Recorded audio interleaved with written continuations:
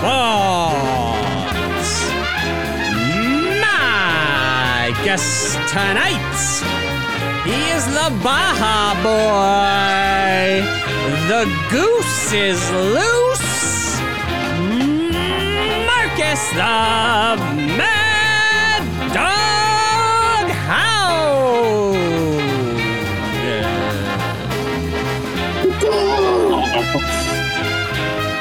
And I'm your host,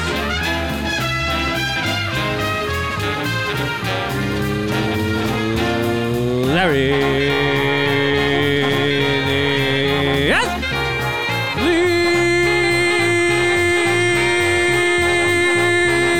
Bang.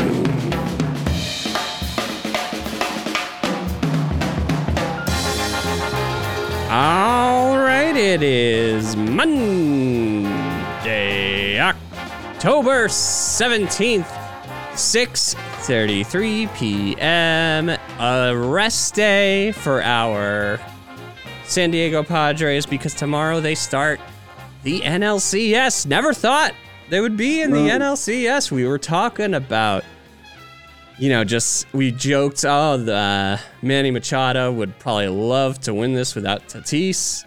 They all would love to win it without Tatis. And, they're in the Final Four. It's not impossible now.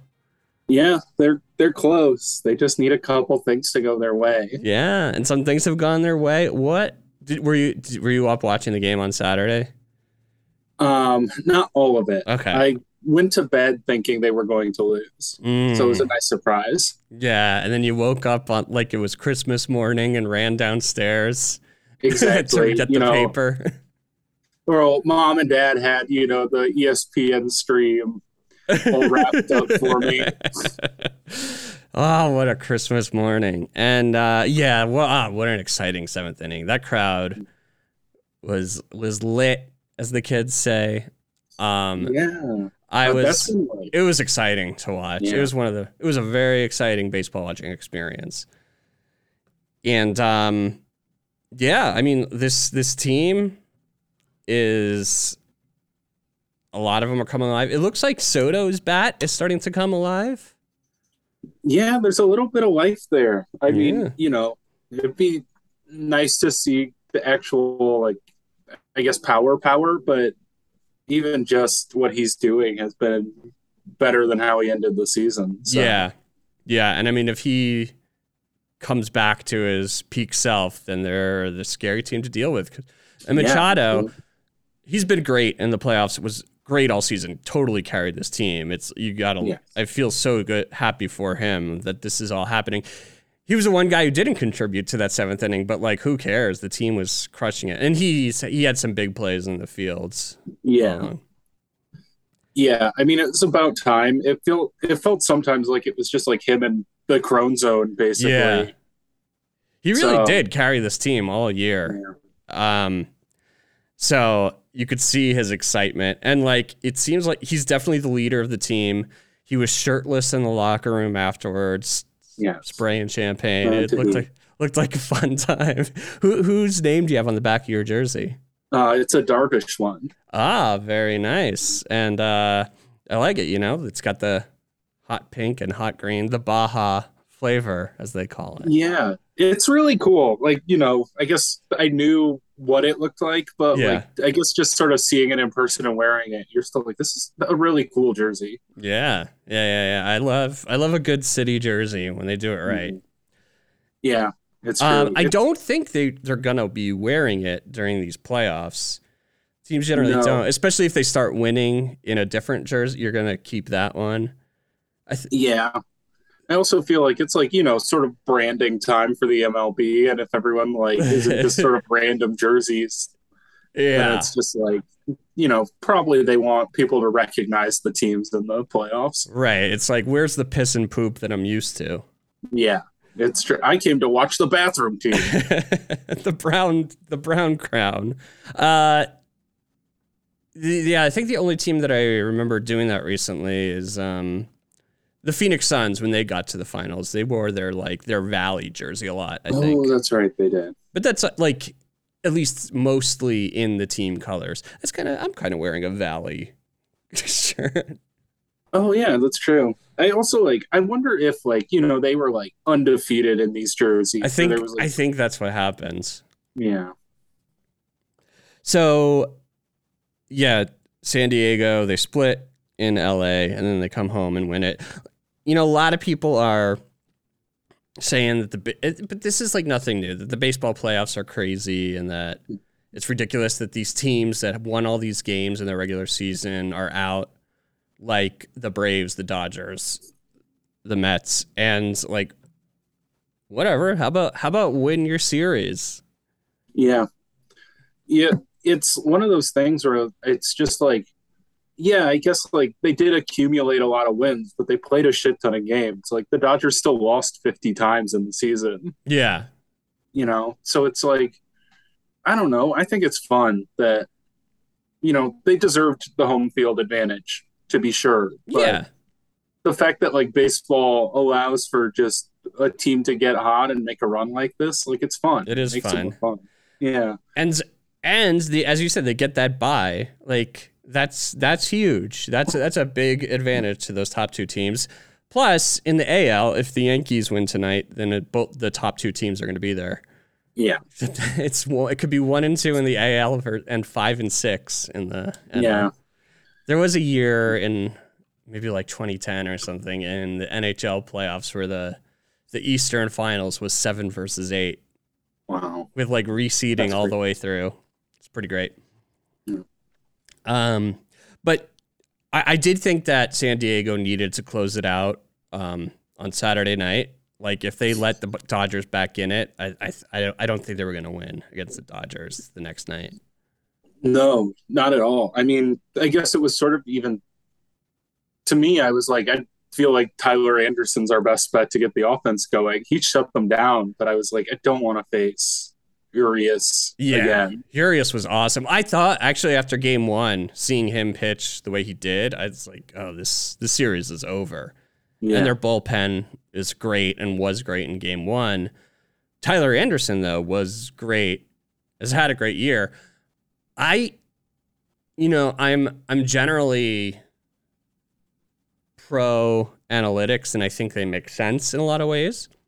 I gotta say though, I was happy to see Dave Roberts take Anderson out after the 5th inning, because the Padres were not hitting against him, so he took them out. And then in the 6th, Chris Martin came in. Yeah. And then so I guess got used up.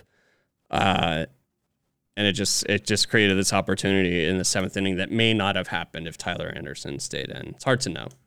Yeah. I mean, I do feel like, perhaps sometimes we get too number centric where it's yes, it's okay, taking Tyler Anderson out here increases our chances of winning the game by 0.7% or some sort of number like that. But it's to the manager point, you also have to understand the people and where they're at and things like that. And perhaps even still Dave Roberts made the right call, but yeah, and I'm sure more times than not it would have worked. But yeah, he was the Padres weren't doing anything against him. No, it feels like they have had those sort of soft toss guys who have some sort of deception in them or something. I feel like those guys have weirdly given the Padres as much trouble as the hard throwing, I guess DeGromian type of pitcher where it's this guy's a superstar. He's throwing 100 miles an hour. This is completely, just I guess feeling more than I don't have any numbers to this, but it feels like they hit that guy more often than the weird sort of fringy rotation guy who's just painting the corner and kind of has a weird delivery. That's interesting. And that's kind of how Tyler Anderson pitched. Yeah. And then, so he's taken out early. On the other hand, I thought it was, our ace for those playoffs has definitely been Joe Musgrove. Yeah. And what a as they say, what a gutsy performance in game 4.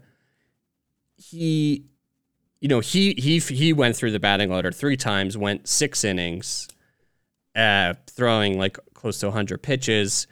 Didn't have his best stuff, but like kind of stayed in there, gave them the innings they needed, was able to just like kind of bear down and deliver those last few outs. It was something. Yeah, it was interesting too, because like I know he threw his fastball a lot more than he normally does in that game, but I was reading somewhere that there's been like a lot of coverage like, oh, the Dodgers are a great fastball hitting team, but like really their numbers are just sort of inflated because they have a great like batter's eye for the fastball. They don't chase it, but if you just pound the fastball in the zone, they actually don't hit them that well. Oh. So yeah. So like I wondered a little bit, like I agree his breaking stuff didn't look great, but like there was, I think, a strategic choice there too. To just keep pounding the fastball. Yeah. Right, because he was throwing the fastball pretty hard against the Mets, but also was he throwing more off-speed pitches against the Mets? He does. And he normally is like a pretty big pitch mix guy. Like he's not a fastball first guy, but is like, I think he threw it like almost twice as often against the Dodgers as he normally does. Oh, that's interesting. And maybe Blake Snell did that too. Blake Snell was relying heavily on his fastball in Game 3. Although I got to say, Blake Snell stunk. Even though his result was good. Much better than his outing against the Mets. But, like, I did not feel comfortable with him on the mound at all. No, this is like a fantasy baseball thing, but, like, I owned him for, like, or I guess rostered him is the correct terminology. But he was on my team for a few years, even like on the Rays, and like he's just like the guy who never makes you feel like he's he's just like he doesn't ever feel like he's got this. It always feels like so precarious. Yeah, I guess the one time he was rolling was. It's interesting you say that because I was going to say the one time he was rolling was Game 6 of the World Series. Even then, though, like the hit that he let up right before he was taken out in that Game 6 against the Dodgers, like got hit pretty hard. It was already like in everybody's head that like third time through the order, the Rays don't like to have their pitcher go, and he gives up a pretty solid hit. Like I was at that moment, I thought, oh, maybe it is the right time to take out Blake Snell. Yeah, but we'll never know. Yeah, it's true. It's just like, it stakes like that. Yeah. A lot of people who are anti-analytics will cherry pick examples when it doesn't go right. Yeah. It's like that weird thing where it's like, with their making such marginal choices, it's like, this incrementally got us a win or two across 162 games. Right. Like, we went wrong plenty of times. Yeah, it's much better for the regular season than for a short sample. Yeah, in the playoffs. Yeah, but he was not locating very well in Game 3, and I thought that like he was helped by just the Dodgers. I mean, maybe it was part strategy with pounding the fastball, as you said, but like, the Dodgers just weren't hitting against, like, they were still cold. In Game 4, at least Freddie Freeman's bat started to wake up. Yeah. And, like, that's why I think Game 5, the Dodgers would have won. I think so, too. Especially with Clevenger on the mound. I also think, like, there's, like, that emotional piece of it to lose in front of a crowd that is, like, that, like, adamantly supporting you to let them down and then go back to play this juggernaut in their home stadium. Like, that's tough to get excited for. I mean, what an experience it must have been for that crowd in Game 4. Oh, yeah. Just with that kind of rally where they batted around in the 7th and it's raining and they're all going crazy. Mm-hmm.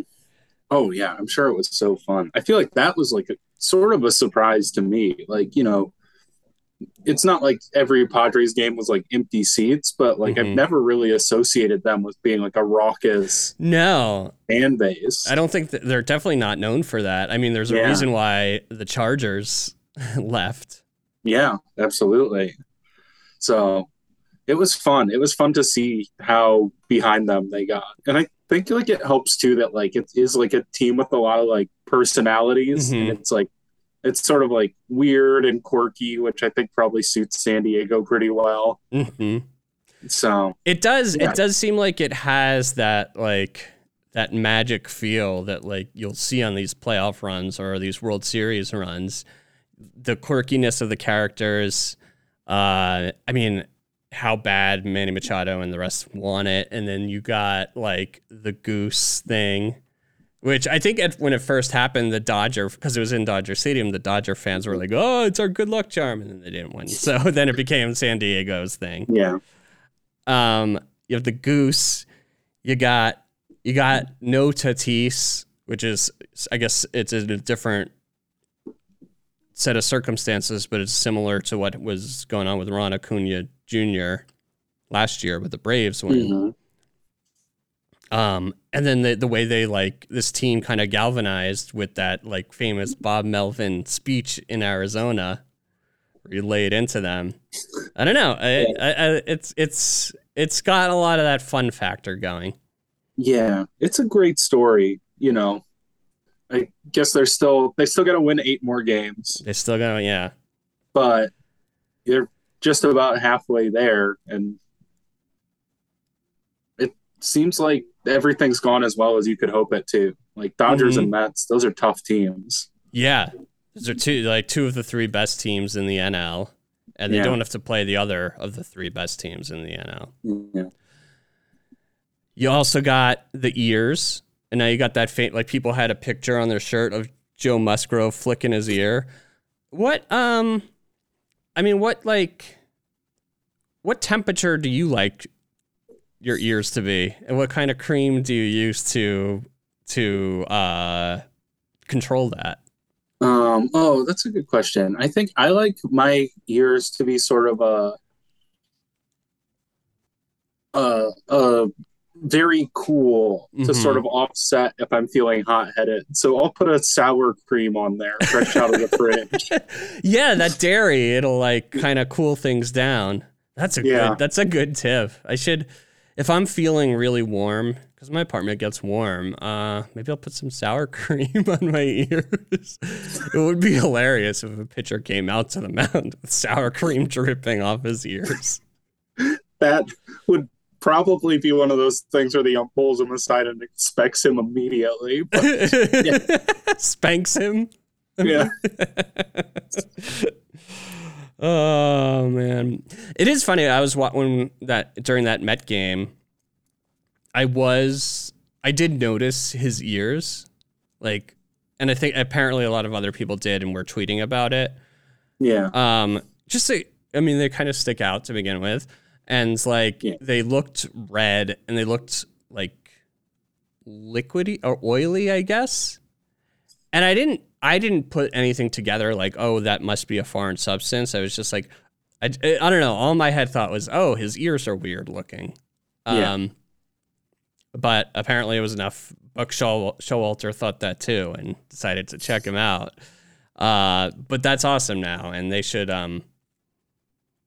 It's another thing the San Diego fans could latch onto on this run. The pictures of him flicking his ears. Yeah. Hold up some ears. It's Joe Musgrove. I mean, it's good for Joe Musgrove's brand. Yeah, absolutely. He needs to trademark having ears. Yeah. He's been great though. He's been so good, and like he honestly, like, I know there's like it's such a hard thing to measure, but he seems like a big game guy. Yeah, like, he does.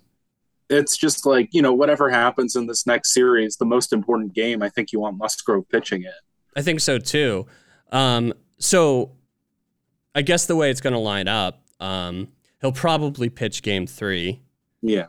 Because you'll have Darvish based on just the way the rotation lines up, you'll have Darvish, Snell, Musgrove. But that's fine because it means he'll be available for Game 7, should there be a Game 7. And if the Padres get passed without there being a Game 7, he could line up for Game 1 of the World Series. Right. But that's getting way ahead of ourselves. But yeah, it would be Darvish, Snell, Musgrove. Clevenger was pretty bad in his Clevenger was awful. I have seen some sort of like murmurs that maybe they should do Clevenger Game 2 and Snell Game 4 because Clevenger's so much better at Petco that you don't want him to go into Philly in that tiny little park and just get shelled when he's such a fly ball guy. And I mean, the numbers do sort of support it. It's like, that's kind of interesting. It is interesting. Yeah. I think if they won Game 1, I would be pro trying it. If they lose Game 1, it's like, let's just get the best guy out there and not lose 2 at home.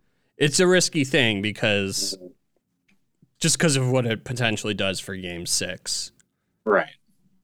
And you wouldn't want it would make it where Blake Snell only goes once, which may be good because I don't know.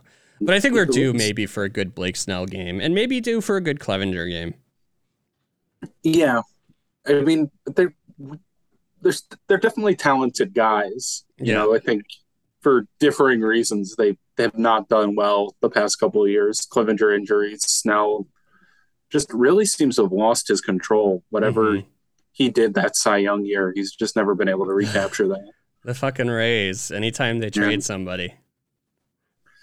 It's true. It's so scary to get a Rays player. Except for Cronenworth. You want that Crone zone. Crone zone can't be tamed. He really may be their second best playoff hitter so far. He's been very good. Yeah, he has. I mean, I guess Grisham's like been their second best. That's true. But Grisham's been good too. I have more faith in Crone zone maintaining that going forward. Yeah. And then like Ha-Seong Kim's been really good. The bottom of that lineup got really hot, which was fun. Yeah. What do you think? I mean, he totally deserves the punishment, the suspension, Fernando Tatis Jr. But I do kind of feel bad for him if he's watching these games because he's not part of it. And like they keep anytime like Ha-Seong Kim does anything well, they'll mention him being suspended. Yeah. Yeah, I feel bad because he's so young. If he was like 27 years old, I wouldn't have any sympathy at all. But like he's a kid, and like to like have this huge mistake and have like it being discussed nationally during the playoffs, like every game the Padres play, that has to suck. Like it's more consequence than most of us have to deal with when we do something stupid when we're like 23. Right. And I think in the post-game interview, Manny was asked something about Tatis. Not really, but like, you know, what is it? Just some generic question like, what was it like to galvanize after Tatis went out? And he just gave like a kind of generic answer to it, but he probably in his head, he's like, fuck that guy. I don't want to talk about him. Yeah, it's like, I feel like, especially for Manny, who is sort of like, I'm committing my last good years to this franchise, and to have the other best player just fuck around and like possibly cost them a chance at a title. It's tough. Especially with seeing what they're doing. But they should, you know, they'll at least be back in the playoff race next year. I would think. Go ahead. Oh, I was just going to say, like, like if they miss the playoffs next year, it's a disappointing season for sure. Yeah. In that interview with David Ortiz was interviewing him, and they were talking about the 305, which is the Miami area code. I've always found it so weird to like use your area code as like something you represent. It's like, oh, my phone number. I don't know. I guess that's because I'm maybe from a non-famous one, but and people like get tattoos of it. especially in the days of cell phones, which these kids are probably all using. And I don't know anybody's phone number. Yeah, it's true. It's such a weird thing to have like pride in. Yeah, like, exactly. And I don't know if it's like, because as you said it, I'm like, I don't know if they're like, it happens because certain ones like actually just like sound cooler, or if people just start doing it and then you go, oh, that's a cool one. Like, right. Because like I'm from a 608, which to me sounds so lame. But maybe if people had just been sort of saying it and shouting it out constantly, you would think it was cool. I just have no idea. Yeah. And maybe it's also because we live in New York, where there are so many people from other cities. Yeah. So it's not like everybody you call is a 917 or a 212. So it doesn't mean anything. It's the only time it's ever worked as like a cool thing to talk about. I guess this is cool. In I guess Ludacris's song about having hoes in different area codes. Like, that made sense. It's like, I have a 619 booty call. I have a 305. I have a 608, perhaps. Yeah, it's true. You know, just wherever he goes in the country, including the 608. It's 608 Milwaukee. A hoe in that area code. Yeah, exactly. I do wonder if he mentioned 608 in that song. It would surprise me. Mm-hmm. It really would, but perhaps. Perhaps. But speaking of 619, which is the San Diego area code, I don't know if you know this. Well, yeah, you lived in Sacramento, so I guess you didn't have a 619 number. No. But the wrestler Rey Mysterio Jr. Is from San Diego, and his finishing move is called the 619. Oh. Yeah, it's kind of a ridiculous move. Let me see if I could find like a clip of that. It's ridiculous. I mean, Rey Mysterio's awesome, but it's kind of ridiculous because you need to. It looks very fake because like you need. Oops. What did that best 619? Because you need your opponent to like fall against the ropes and just stay there, and then he like swings his legs around. All right, this is gonna be well worth that explanation. It's only worth it if you enjoy it. Michelob Ultra, friend of the pod. All right, Here we go.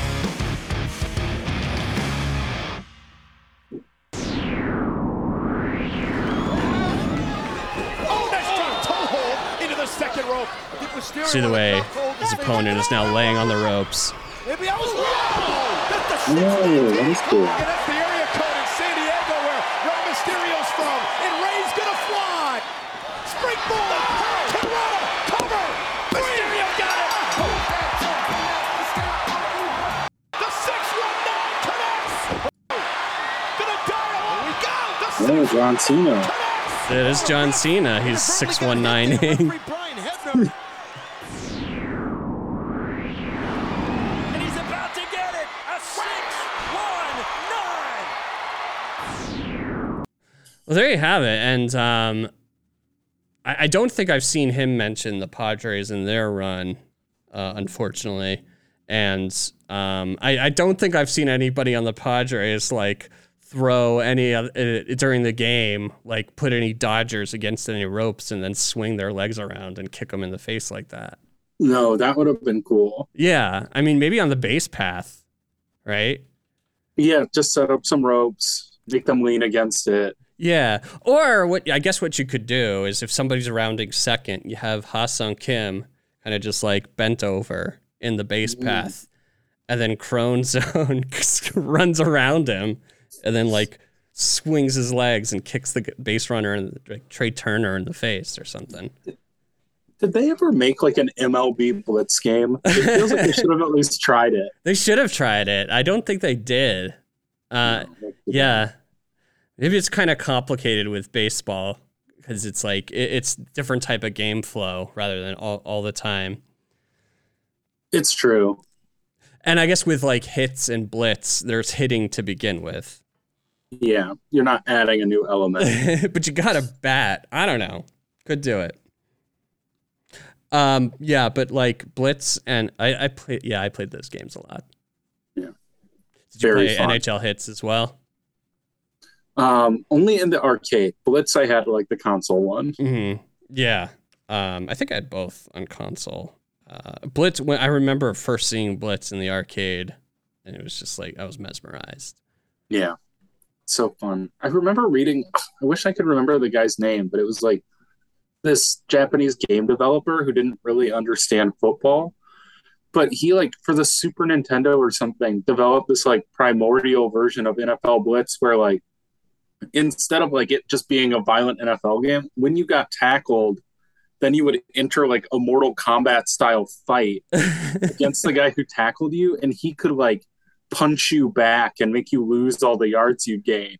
And he was like, you know, maybe we just didn't understand football, but like people wanted to keep their yards, so they would get pissed. You could steal somebody's yards. Yeah. I don't know that game, but it sounds great.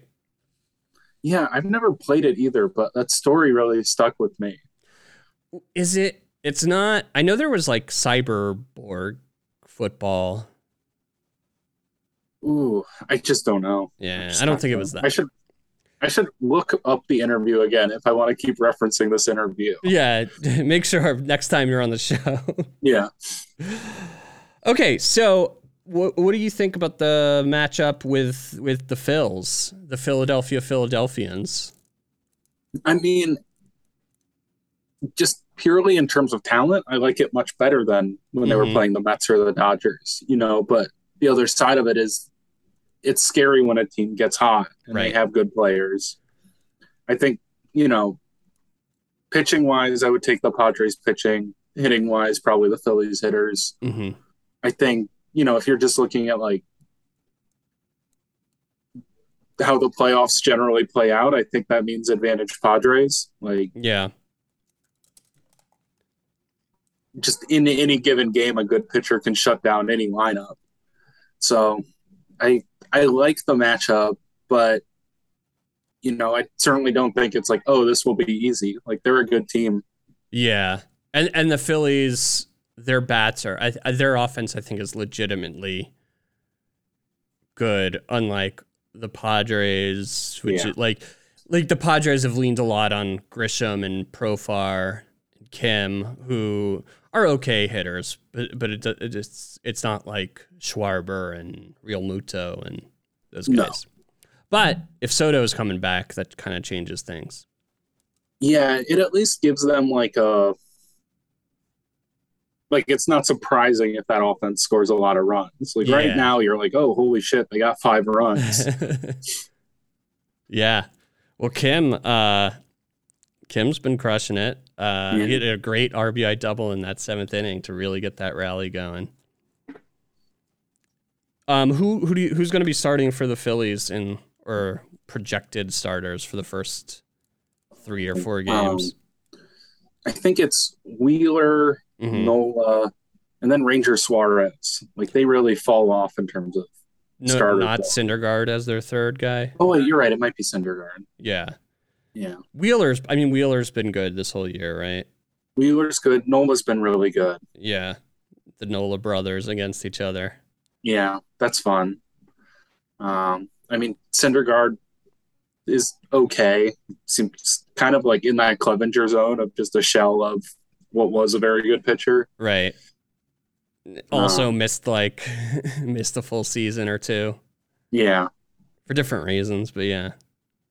Yeah, I mean, I like our top 3 pitchers. I guess even our top 4 better than their top 4. Yeah. And our bullpen has had its ups and downs, but right now I think everyone's pretty hot. Right now the bullpen's been great. I think the only guys I trust, I do trust Hader now, actually. Yeah, even though he looks good. He looks like he's back to his peak form, and Suarez has been really good. Suarez has been really good, yeah. And I guess Nick Martinez I trust. Yeah, he's like for like the role he plays, like that sixth inning or like we're getting blown out, eat some innings guy. Like I think he's pretty good.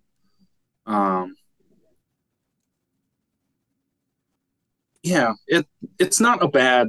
It was never a bad bullpen, but like they're hot right now, which makes me feel better about them. Right. But yeah, the starting pitching is really the strength of this team. So yeah, that'll be fun starting tomorrow, as well as the NBA season starting tomorrow. It's a great time. Yeah, big day. Great day. And then ALCS. Well, first tonight, Game 5 at Yankee Stadium. I guess it's too late for me to go there. It's about starting about now. I think the Yankees are going to win tonight, but it wouldn't surprise me if they didn't. Yeah, they seem almost like they're entering sort of that weird Metsian territory where they like lose games they shouldn't. Or I guess maybe even the Dodgers is a better comp. Yeah. Where it's just like, how is this team losing these playoff series? It just doesn't make any sense. Before. Yeah. I mean, well, last year they weren't a great team. Their offense really sucked last year, besides for Judge and Stanton. And that's sort of the deal this year. I guess Rizzo's kind of good. Bader. LeMahieu was better. What's that? LeMahieu was better than at least he was last year. Yeah. That's true. But yeah. And Garrett Cole gave him 2 good games in this series, so can't be upset about that. Their bullpen, though, is pretty bad. The Yankee bullpen.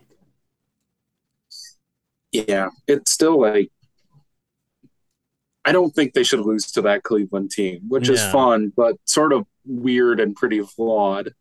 Yeah.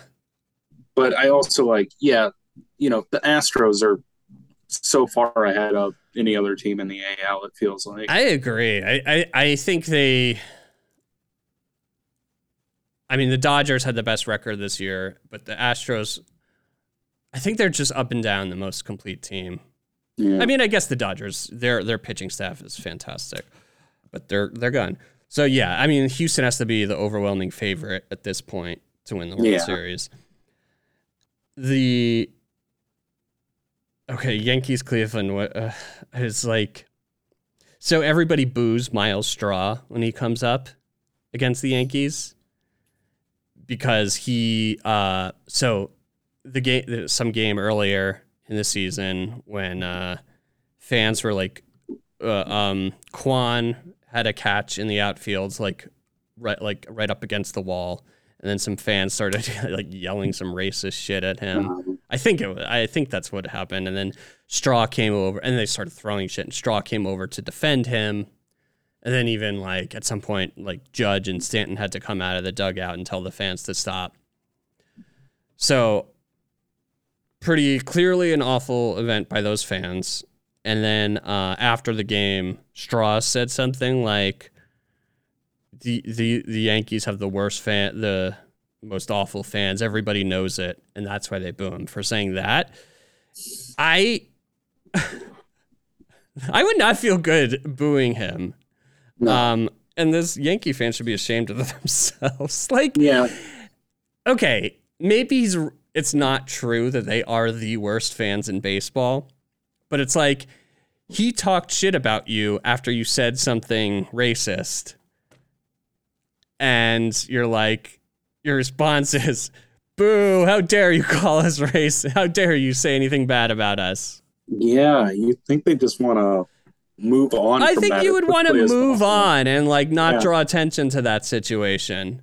Yeah, because it's just like every time it happens, it's like, wait, why do they boo him? Yeah, you have to remind yourselves what preceded this booing, and like I'm on the side of not the group that yelled racist shit at Kwan.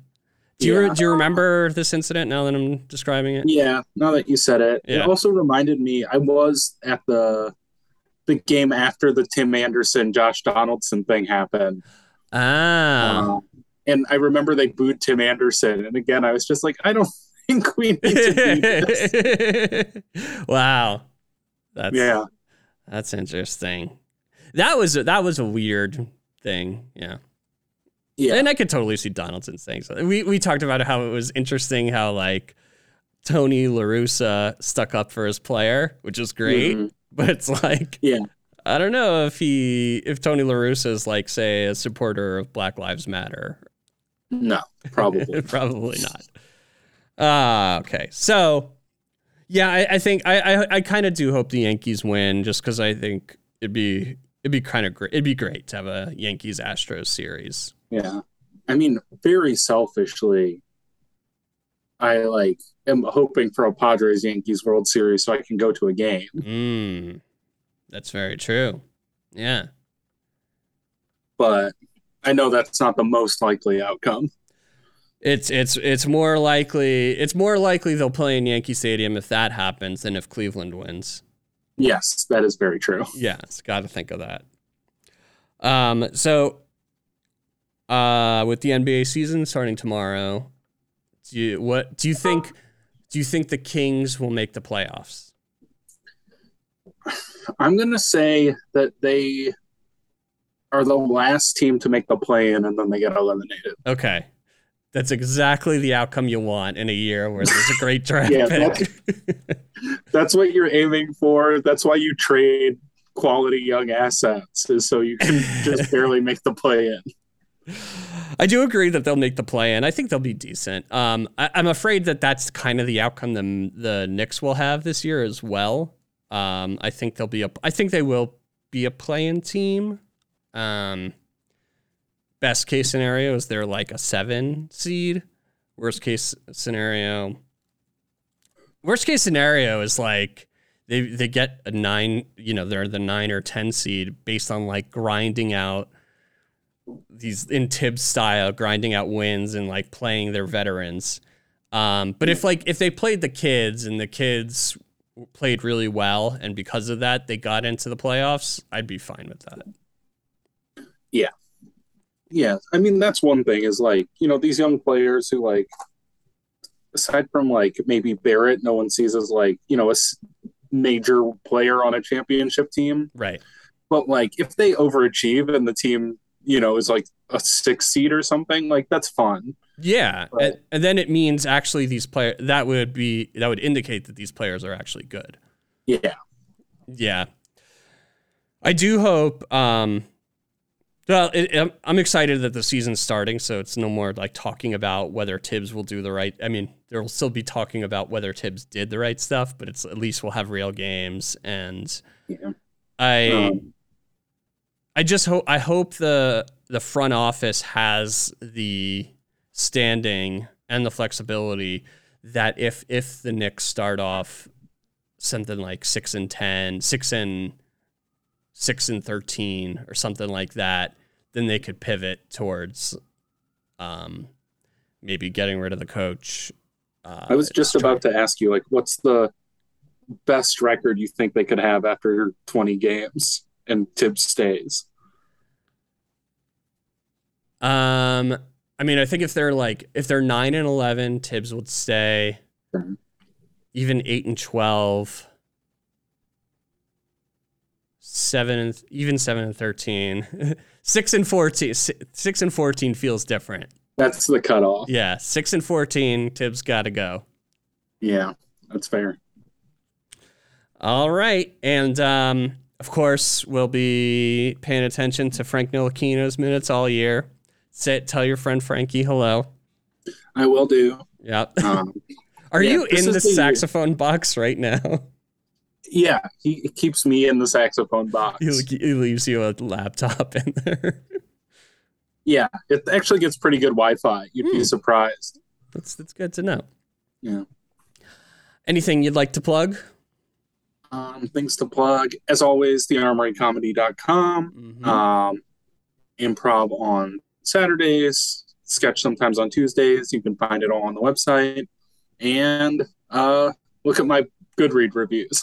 follow Marcus Haugen on Goodread, and follow me on Goodread and Twitter and Instagram and all that stuff, and subscribe to Larry Knows Sports wherever you get your podcasts. May all your dreams be hoop dreams, and may the rest of your days be days of thunder.